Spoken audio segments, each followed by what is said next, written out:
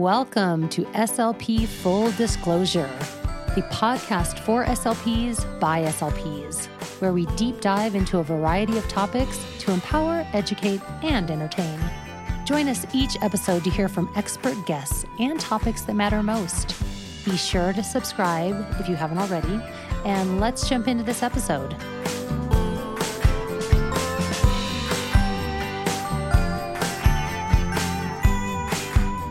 Hello, and welcome to SLP Full Disclosure. I'm one of your hosts, Jennifer Martin, and joining me is my co-host, Alyssa Hunter. Hello. So, as you all are probably aware, we have gone through a bit of a pandemic situation, and that is why you have not heard from us in a while, because we have not been able to work in our office or be near our studio where we record our podcast. However, we were missing it very much and missing you all, and so we are going to do a virtual recording of our podcast this week, and we have a wonderful guest that is joining us that is going to be talking about teletherapy, which is a subject that we are all wanting to know more about right now at the moment. So please, we would love to welcome our guest, Leanne Sherrod. Hi, thank you so much for having me on. Thank you so much, Leanne. We really appreciate your willingness to do this and to join us virtually. We are very excited to learn more about you and about all of your work with teletherapy, as we know that that's what many therapists who did not ever sign up to be teletherapists and now are. And so they're very interested in learning as much as they can about providing therapy via this medium. Yeah. So why don't we, just to get to know you a little bit better, I know that you've been a teletherapist for quite some time. Give us a little bit about information about your background and then just what led you into the world of teletherapy. Absolutely. So I got started as a speech language pathologist in the early intervention program in Chicago, Illinois, after I finished my graduate program. And that was a very lone wolf type of way to begin. I really loved having the chance to super early on in my career grow the skill set of parent involvement and building communication skills for kids in their natural environments. When I moved to Texas, I switched out of home health and began working at a pediatric outpatient clinic where I also did some contract work for them for a nearby tiny little school district. And then after a while there, I transitioned back to home health, I think because I missed it. And across all the settings, I think I felt what a lot of speech pathologists feel, which is some frustration of just being able to do what we believe is best for the patient and the families due to, any sort of stumbling blocks, bureaucracy, red tape, jumping through constant insurance hoops. And I always knew that one day I wanted to start my own practice. I would come home and talk about it just all the time. Like, when I have my own practice, I'm going to do this. And the moment, I guess, came a little bit sooner than I would have thought, just because myself and my husband and two of our colleagues came up with the idea of founding a telepractice company. That's mission was really to look at the parts of the field that we felt we're a little bit broken, maybe not broken, but we're just a little bit busted and then leverage teletherapy to try to build a practice that worked better for the clients and the SLPs. So we built Expressible, and that's where I am today, practicing teletherapy.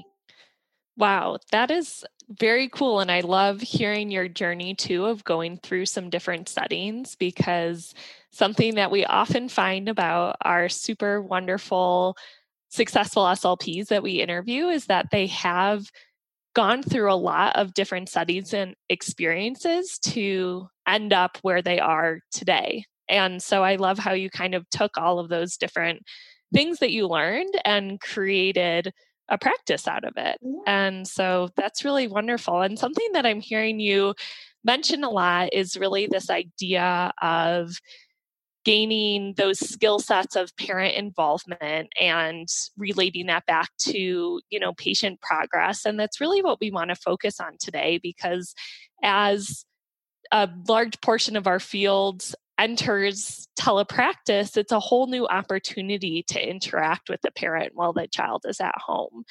And so throughout your time in these different roles, how has the parent caregiver involvement evolved in these different settings?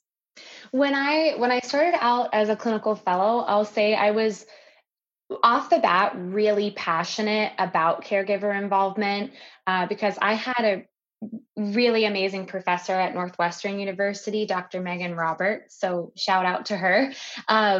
She put such an emphasis on the research behind the approach to parent coaching and really how powerful it was shown to be.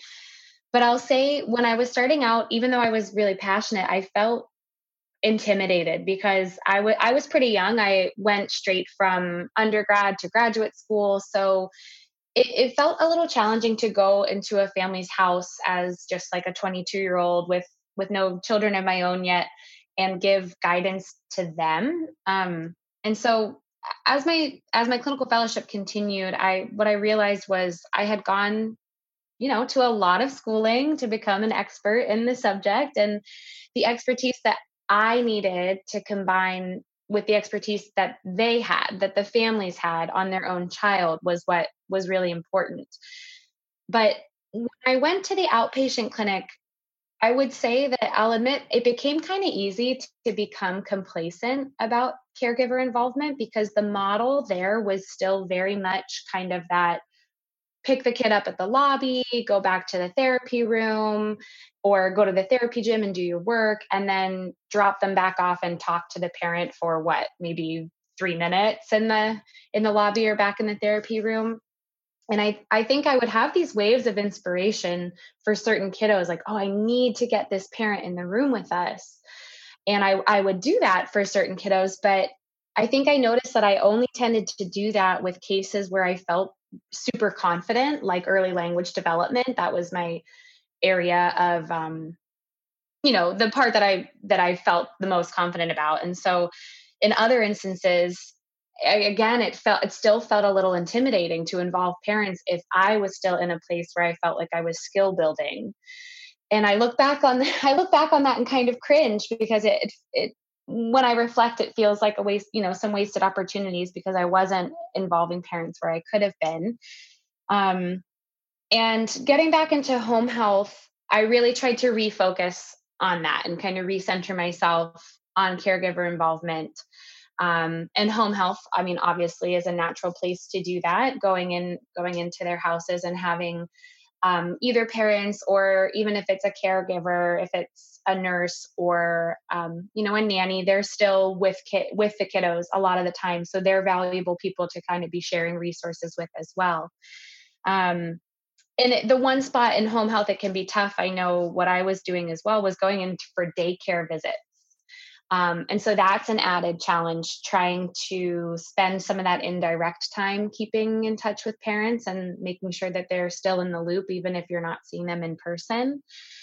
And so now in my role as a teletherapist, I actually really view it as a fantastic forcing function in a lot of ways, because parents in some cases are the main facilitator of the intervention, just guided by the therapist. So with older kids who are working more independently, we're able to, share resources digitally, keep papers from getting lost in an endless pile. So similar. And then for the younger kiddos, we're doing, who aren't working independently, we're doing almost entirely like a parent coaching model where they are there 100% of the time with the kiddo, not only watching you do some interaction and do some cueing and modeling, but then having to turn around and try it out themselves with your guidance and feedback. So I think similar to home health, we get to take advantage of the fact that we're on their turf, and so they can feel really comfortable because we're coming to them in telepractice in their home. I cannot tell you how many. So Leanne, as you're talking, if you could see me, I'm nodding my head. I'm like, yes, because you touched on so many things that I really could not agree more with. I mean, what you said about, I think there definitely is a piece, and I don't know if other people felt this in their graduate program, but there is an intimidation factor when getting out of school, you're young, you don't know really how to include the parents or what steps to take. And so I could not agree more with you that I remember feeling that exact same way and looking back at that time and thinking, gosh, I wish that I had done things differently, knowing what I know now, because there is that intimidation piece. And, honestly, too, there's things where now having kids of my own, I look back and like, oh gosh, why did I do that? Like, of course, like, I can't believe I was asking them to do that. That didn't make sense. That wasn't going to work. So, I agree with so many things that you just said. But one of the things that, I know that it sounds like you had been working a lot doing teletherapy with these kids already at home, but there's a lot of therapists now that are just now in a place where they were seeing these students in school and now are working with the parents as the facilitators in the home. So, what are some of the things that you would recommend as the first steps? What first steps should they take to make that plan to start to incorporate parents into therapy? Yeah, I think I always kind of want to start out with a parent interview, whether they are just becoming my client initially off the bat, or if we're transitioning from a place in the instance you just mentioned where we're going from school to now kind of in-home teletherapy. I think it would be a great idea, even in those cases, to just kind of touch base about, hey, this is different. Now we're at home, even letting the parents know. I think it's awesome that we have an opportunity to really, have your kiddo working on these different things across all parts of the day. And so I love to find out more about what your goals are for them.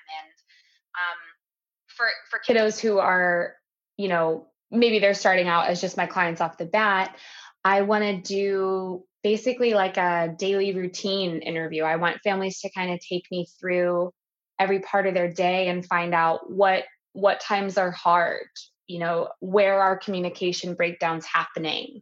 And let's jump in right there. Let's find out what's not working and then see if we can help facilitate better communication in those moments and decrease frustration for the kiddos and the families. And so I think that is a really good opportunity just to kind of start. If you're transitioning from school to in-home teletherapy, I think it's kind of cool to have like a fresh start on that. And of course, you're still, for those therapists, gearing their goals towards academics, but tying the family in to it all and just kind of finding out how it's going to work for them in their daily routine. Because if you just kind of keep it sectioned out academically and don't kind of figure out how to incorporate it into their day, then chances are they're not gonna maybe identify their own opportunities for that. So you might still have to kind of help guide them to that. No, and that's exactly, I could not agree more, because it is helping them see that they're the partner at this time. This is who we are working with. You're the one at home with your child. And I think it's a very unique opportunity to partner with them. And just like you said, help them see what are the things that we've been working on in school that could be incorporated at home that could make your life easier and the child's as well.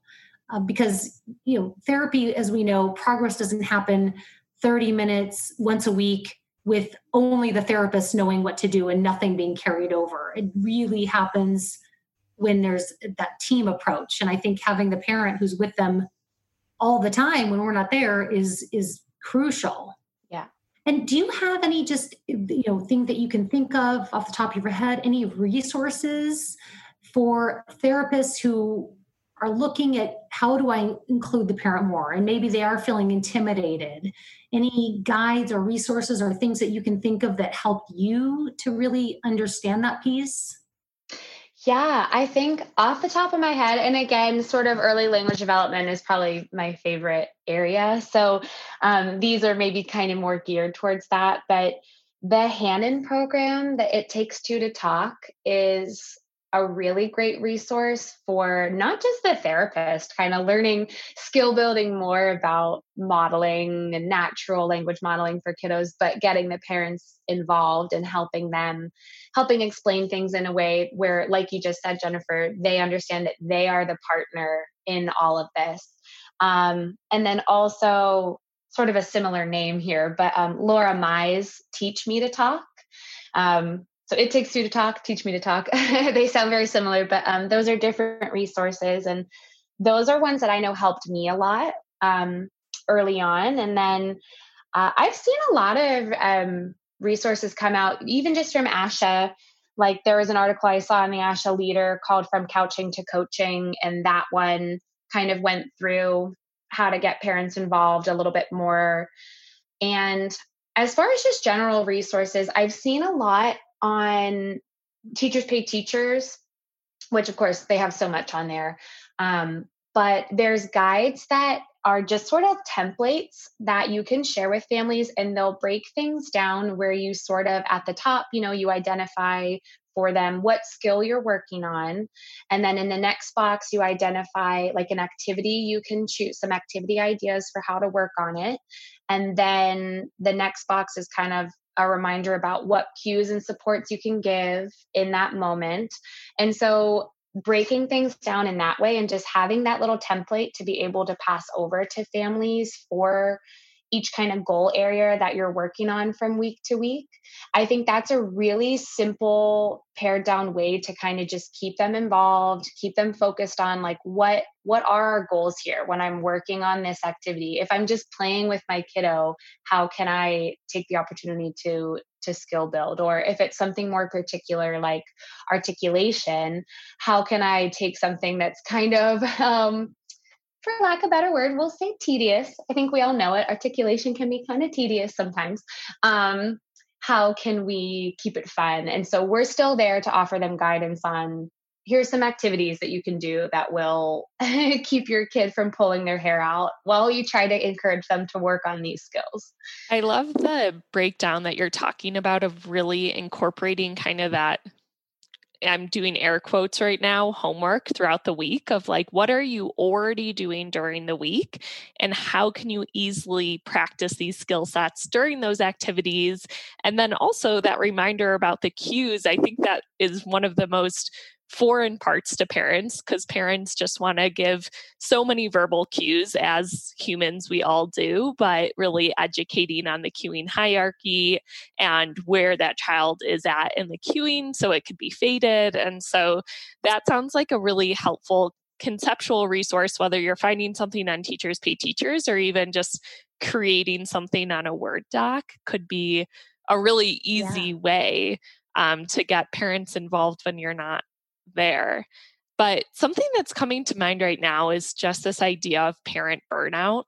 And I know that especially for parents of kids who have multiple needs or complex needs, that it can feel like a lot to not only attend all of the therapy sessions because they might be seeing multiple clinicians, but then also working on things during the week. How do you avoid burnout from the parents and really kind of encourage them to keep with the program?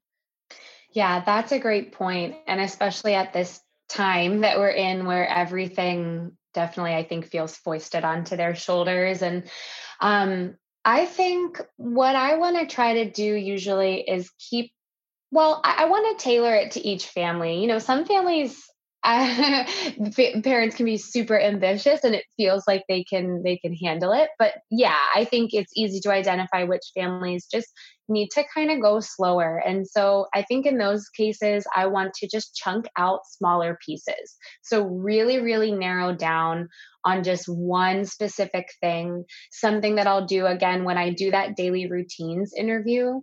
We can go from there. And if I'm kind of trying to assign, I'm doing air quotes too, assign quote unquote home program, I might encourage them to pick just one of those daily routines. And so if we say, okay, let's use your kiddo's speech generating device this week or these next 2 weeks, even just at snack time. So just pick that one daily routine. And, for the rest of the week, if you guys have other stuff going on, it's okay. We're still taking an opportunity every day to make progress. And I think that when you have that, you're pointing out something specific, and probably inadvertently they're probably also doing a lot of what you've practiced and talked about. Hopefully it's kind of soaked into their subconscious like a little sponge. But when they sit down to do it, if we have it a really, really small piece for them to concentrate on, hopefully it can help prevent them from feeling like they have to turn into therapists all day, every day. And the other thing I try to do is I try to see if I can give help giving in a non-contingent way. I know that it sticks out in my mind. I say it a lot. It's another thing that I picked up from Dr. Roberts. Non-contingent help giving just being the concept that we sort of go through things and wait for parents and caregivers to ask us for the assistance. So it's sort of like you're waiting for them to have a little light bulb moment. And not only might that help them not burn out as fast, but it's also usually a more powerful moment, because if they're coming to you for the help, they're just more likely to turn around and try to enact it, rather than if you're, again, just foisting things on them every single session, something new, and you're just telling them, do this, do that, try this, do this. If they really say, my kiddo, every time we have to come back in from the park, he's having just a total meltdown. What should I do there? Then you kind of jump in and talk about the communication breakdown that's happening in that moment. Yes. I feel like I'm echoing Jennifer in her response to your last answer, but yes to everything you said. And I was reflecting on so many different things while you were talking. And one of the biggest standout things is this idea of taking things one little step at a time. I especially remember when I was a brand new therapist and I was so eager to tackle it all and to fix everything and to really, get from point A to point Z as quickly as we can to help the child. And I've tried AAC implementation, just to keep with that example. Like I've tried AAC implementation that way. And then I've also, in a wiser point in my career, tried AAC implementation where we're taking such small baby steps that, like, for the first 2 weeks, their only job is to keep that device with the child at all times. And that's all that's being worried about. And I've seen kind of both models of implementation, whether it be AAC or something else. And I can vouch for what you're saying, that taking things one small step at a time, even though it can feel like you want to speed things up, it actually translates into such more meaningful progress, and really seeing those changes and keeping that buy-in, and so that you can eventually get to those bigger leaps, which are always very exciting. Yeah. And I think too, like when you were talking just now, Alyssa, I thought of something else, and it's just like early success, I think, is really important too. And I think that's for establishing parent buy-in, especially. And I think that that's so much easier to achieve if it's a small piece, rather than, of course we have this huge overarching goal, but I'm not going to try to get you there from point A. If we just pick out this one tiny thing and they feel successful on it, then they're going to see, oh my gosh, this therapy is so beneficial. I already see a change, even if it's just one tiny piece. It's still a positive change. Yes, absolutely. And I think that as all humans, no matter what we're doing, having those tiny successes help us all. Like whether we're doing therapy or you're just doing something in your personal life. And so that's a great point to bring up, is that we're trying to have those successful moments and boosting self-esteem and having those moments of, like, first of all, wow, there's change. And second of all, like, I can do this, as a parent, I can do this. And also for the child, I mean, of course, we're always trying to produce successful trials for the child, and having the child be like, I'm so smart. I love when kids say that in a therapy session, like, oh yeah, I'm so smart. I Yeah. know how to do this. And you're like, well, yeah, you were successful. And so I love translating that over to the parents as well.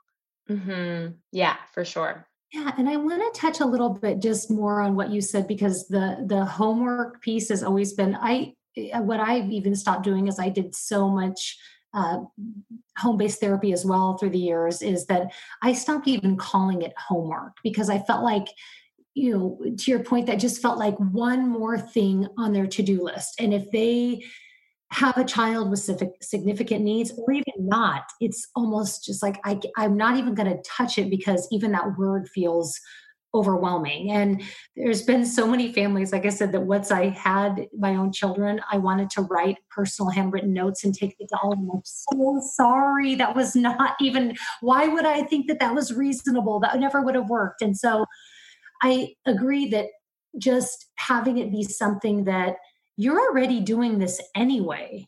This isn't anything extra, but while you're already doing this, for example, a mealtime, you're already sitting at, having a meal, they're getting frustrated when, that's a time where they automatically have breakdowns on a regular basis. So, they always want milk. Instead of just giving them the milk, say, do you want milk or water? So therefore they're getting what they want, but they are still having to request it. So just build into their routines, like you said, instead of making it, okay, you're going to set aside this time for homework, because more than likely that won't get done. It's just one more thing that's going to be on their to-do list. Yeah, absolutely. And so talking more just a little bit about, I would love to hear your thoughts on what, when you're looking at involving parents and wanting them to be part of the therapy and to understand the value and see the value in what it is you're doing, what are some activities that you find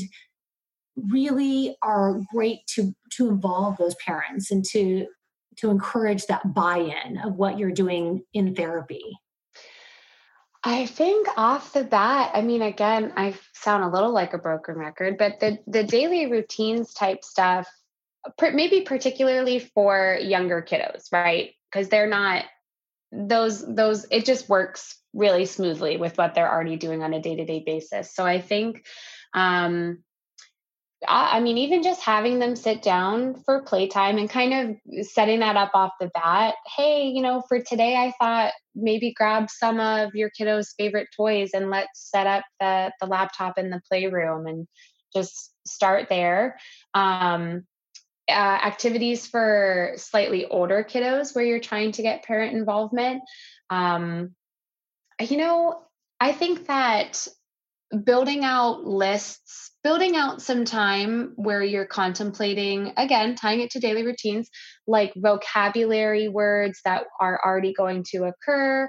So sort of taking the time. I mean, hopefully not, again, putting the burden on the shoulder of the families, but you're helping them along where they're brainstorming potential articulation targets throughout the daily routines. And so then every time those words come up, hopefully they have a little blinking light in their mind where maybe they're paying attention to it. So, um, okay, you guys, you sit down for lunchtime every day.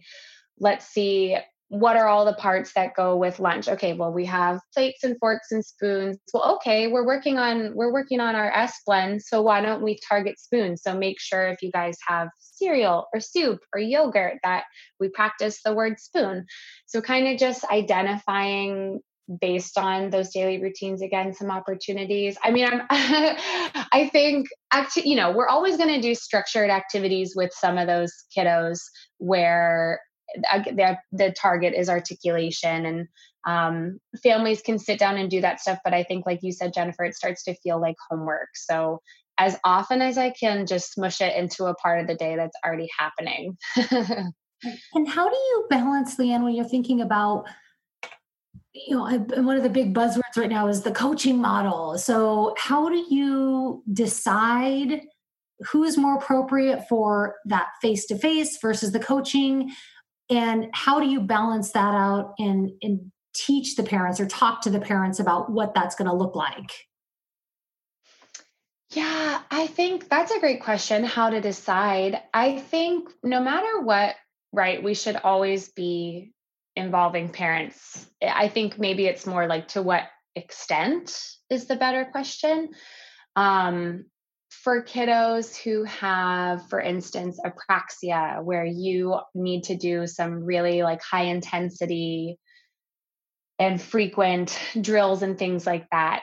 I think that maybe is a case where you're doing a little bit more face to face, but again, we can't just walk away from that therapy session and not have the parents know how to continue facilitating stuff throughout the week. Um, so I think off the bat, setting it up with families that they're gonna be involved. I mean, I'm pretty passionate about that, like letting them know that even in every situation, it's going to be powerful to have an hour a week with the therapist, but it's going to be 100 times more powerful to have them know how to join in on this stuff. Um, so setting expectations up front, I think, can be really beneficial. Um, let's see, I lost my train of thought about this sort of. I feel like your question had a second part.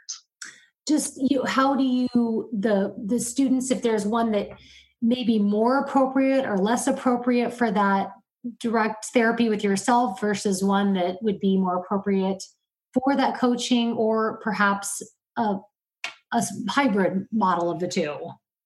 Yeah. Yeah. I find it hard to identify a case where I would say, that I want it to be like entirely just me and the kiddo and not bring the therapist in.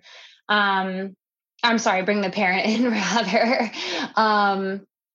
In cases where I mean, working on like AAC, of course, that's something where carryover is so important. So you're going to want to have them involved.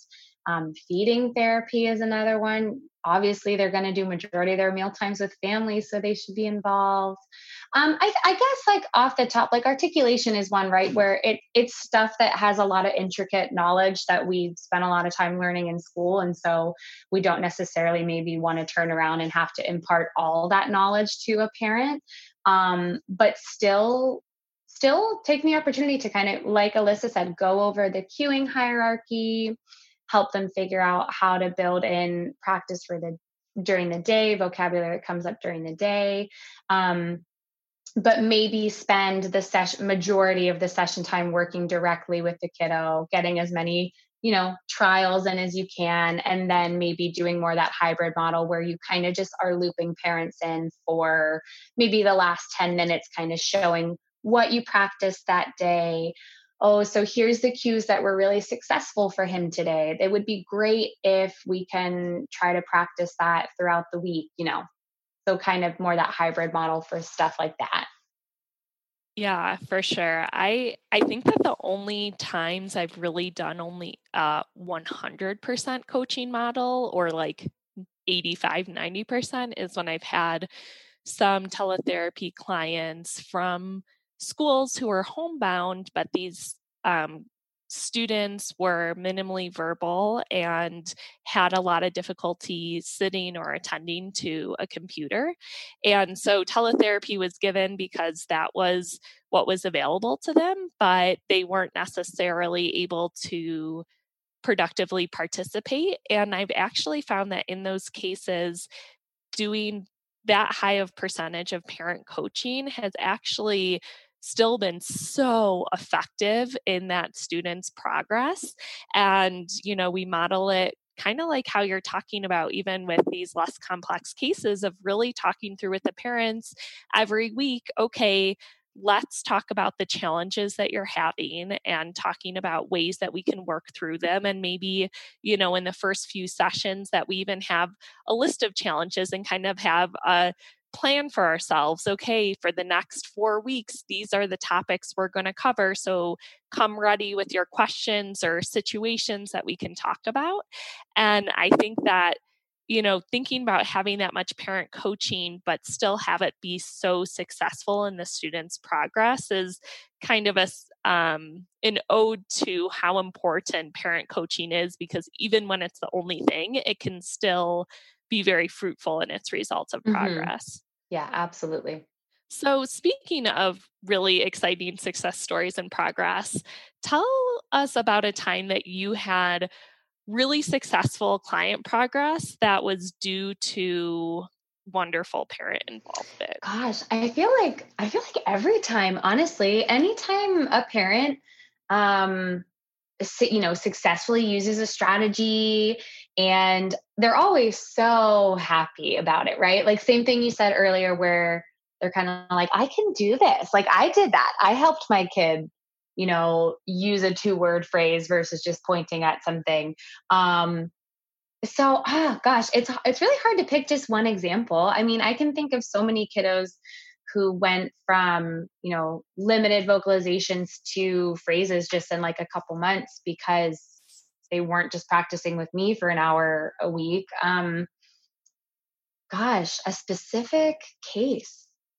I don't know. I feel happy that when I think of most opportunities, they've been really positive. um, yeah, that's a kind of a tough question.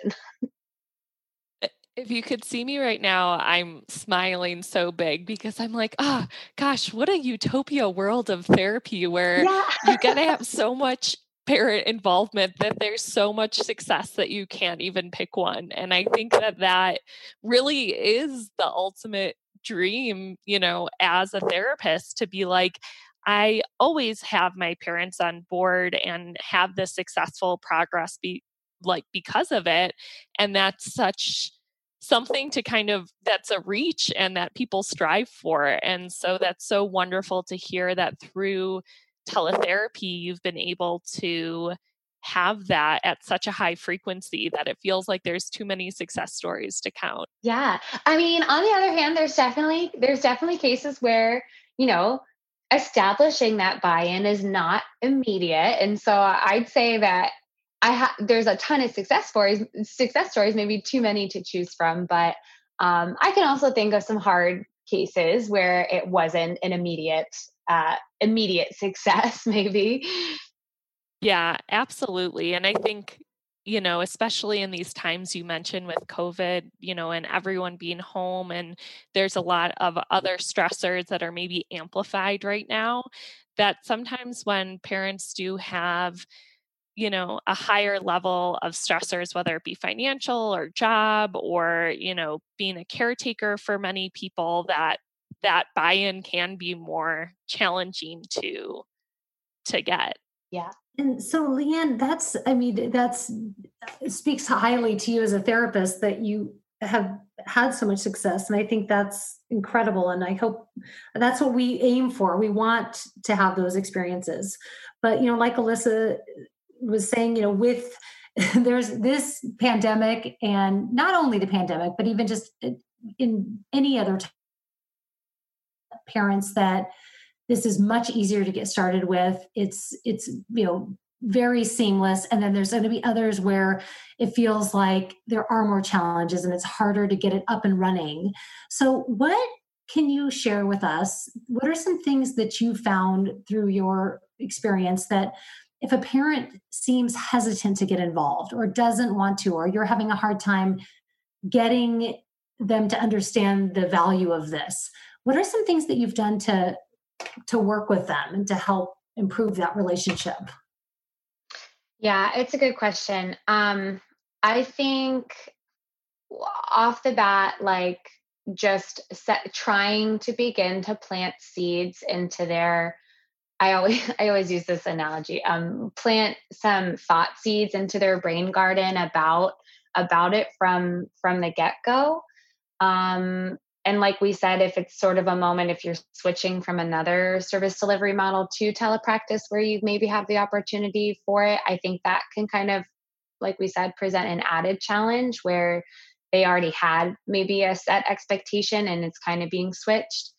Um, so I think really early, because I think it's harder if you get started and you don't talk about it up front, and then like partway through you start to try to like pull them in more and more because you've sort of already set up an expectation potentially where they don't need to be involved. But in the case maybe that's what's going on for some therapists, um, I think if you can sort of more and more just try to, and if it's with an older kiddo, maybe you're working independently with them. Maybe if the parent pops on in the beginning of the call to get them set up and then tries to walk away, like kind of throwing it out there like, oh, hey, I'd love to touch base for the last 10 minutes so that we can show you what we work on today. Would that be okay? And again, like slowly eking it in. And I think it's okay to build up rather than, again, need to like hit the floor like 0 to 100. I think it's okay if you need to build up. And so more and more kind of looping them in maybe at the beginning of the session, end of the session. So maybe you're just building it up from a time perspective too. Start with 5 minutes, then 10 minutes, then 15 minutes, where they just are getting more and more involved.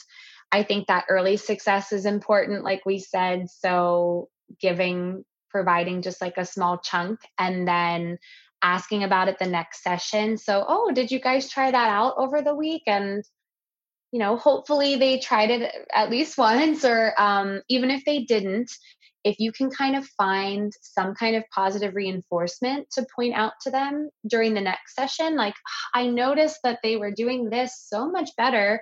Did you guys practice that over the week? And so again, providing the positive reinforcement and kind of really pointing out to them when it's impactful, not just kind of letting those moments slide by and say, oh, thanks for practicing, really saying, look what this potentially reaped. Look at the growth that we established. No, I think that is, two things you said that I'm also a broken record here, could not agree with you more, is that, establishing what this is going to look like from the very beginning is key. And so that I would say there's going to be hiccups, there'll always be hiccups, but there will be less. So just establishing what that's going to look like. And then, I love what you said as well, is that pointing out to them in a very organic way of, oh, wow, I noticed this. Did you see when I said this happened? It's obvious that you all have been working on it, so that they do see that, oh, it's not, we're not wasting our time. The things that we're doing are effective, and I'm helping, make a difference in accountability and parent buy-in. So I think I love those two sentiments. Mm-hmm. So Leanne, this has been so helpful. I feel like anybody listening, whether they've been doing teletherapy or just now going to be starting working with parents, as your partners, this has been so helpful and informative. And we are so grateful for your insight and all of your expertise in this area. Thank you so much. I love having the opportunity to talk about it and be any help that I can be and share resources. I love talking about the field. So if anyone wants to call me up and talk, I'm happy. Yeah, and there'll be information about you in the podcast bios, so that if anybody does, and again, I think you're just such a wonderful resource. Yes, thank you for talking with us. I feel like us SLPs got to stick together during this time. And I love that as a community, we can come together and really talk about some of these bigger issues that people are trying to develop their skill sets in and work on. And so thank you for all of your wise words. Yeah, of course. And if you'd like to get in touch with us at the podcast, send us an email at slpfulldisclosure@gowithadvanced.com. And each episode's show notes are available at the website, gowithadvanced.com/SLP Full Disclosure. And make sure to subscribe to our podcast on Apple, Google, Spotify, wherever you listen to get the latest updates. And if you want to give us a little shout out, make sure to leave us a review on Apple Podcasts. It really helps spread the word. Also, special thanks to Jonathan Carey for producing this episode and Aiden Dykes for the music and editing. And as always, this episode was powered by Advanced Travel Therapy. See you next time.